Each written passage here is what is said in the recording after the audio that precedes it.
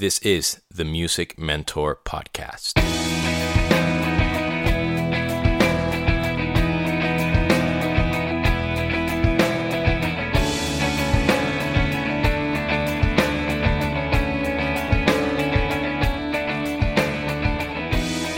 What is going on, my friends? This is Demian, your host of the Music Mentor Podcast, and welcome to episode number 216. Today's episode is a bit strange, I have to admit, and it has to do with what to expect when this world comes or goes back to normal, whenever that is. So, as usual, before I get started, I want to give a massive shout out to the wonderful companies that I endorse, and again, to echo what I said last week, I want to give all my gratitude to all those men and women that work so hard in the manufacturing companies, building all the instruments that we use, that are not in the forefront when you hear about people being out of work and, all these things. And they are just so valuable to our industry. So, I want to make sure that I pay my respects, and I remind everybody that not only are musicians affected and company executives affected by the lack of purchasing of instruments and so on and so forth, but also the people that build them when there's no need for a lot of things. So I want to give my heartfelt gratitude and hope that this turns around for the greater good. Again, Zildjian cymbals, Vader drumsticks, LP percussion, Remo drumheads, Gibraltar hardware, Simpad accessories, Yuka tape, U-Bass by Calibrand, Nirvana handpans, especially their Acolyte model, a very affordable handpan that I encourage you to check out. And last but not least, my dear friends from Ultimate Ears in-ear monitors. And if you want to purchase in-ears when the time is right, let me know. I'll give you all the details, and so we don't have to worry about that currently. But you can email my friend Joe Lester at ultimateaudiojoe@gmail.com, and you give him the code DA20, and you will get a 20% discount across the board.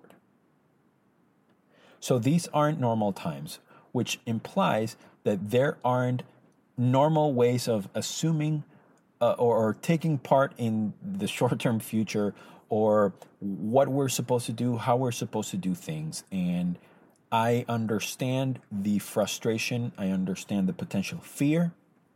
I understand the uncertainty.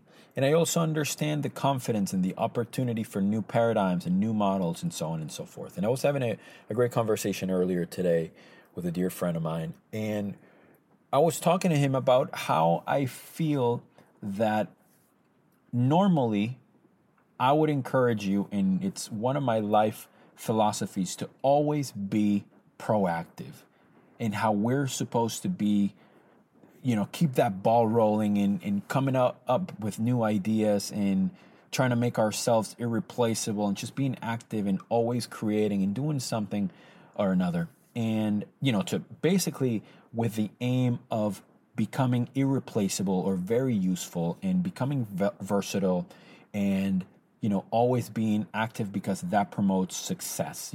I think proactivity and being active, and, you can go back to one of the episodes I talked about the difference between motion and progress. They're separate things, but as a whole, I'm a champion of forward motion, and I'm a champion of being proactive. However, there's something to be said about how we need to take a step back and wait and see how things begin to unfold whenever we get back to normal, to see how we act instead of how we sort of pro-act, if that's even a term. So again, to make it very clear, or as clear as I can, the philosophy of being proactive isn't that feasible when there's nothing happening, and there might not be a reaction, to borrow the same term, not to confuse you, but or a consequence to that action. You might not see the fruits of being proactive, because nobody's doing anything, or because the world is completely different and at a complete halt. So there's nothing wrong, maybe now conveniently, about being reactive and waiting and seeing how certain things unfold. And we are living, a moment of breath, a moment of pause, figuratively and literally, that we need the universe to heal. We need the Mother Earth to heal. We need ourselves as human beings to heal. to think about what our priorities are, and we learn about ourselves in isolation. We learn about how others deal with isolation, and so on and so forth. But if there's one thing that I encourage you to think about, is the potential of positivity and of new beginnings and new opportunities for us all. And yet, I say that mostly based on speculation and positive thinking, because I don't really know what is going to happen. I'm hoping that things change little by little, but if there's one thing that has, basically withstood the test of time and plagues and wars and all these things, has been art.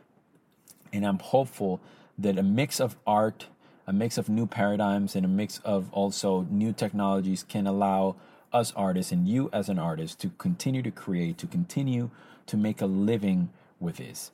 And to briefly touch on a point, I understand that a lot of you out there might feel freaking out or might be very, very nervous about the potential lack of money and lack of income and all those other things. And it's very easy for me to say, like, hey, don't worry about it. There are other things in life aside from money when you need to pay, your bills.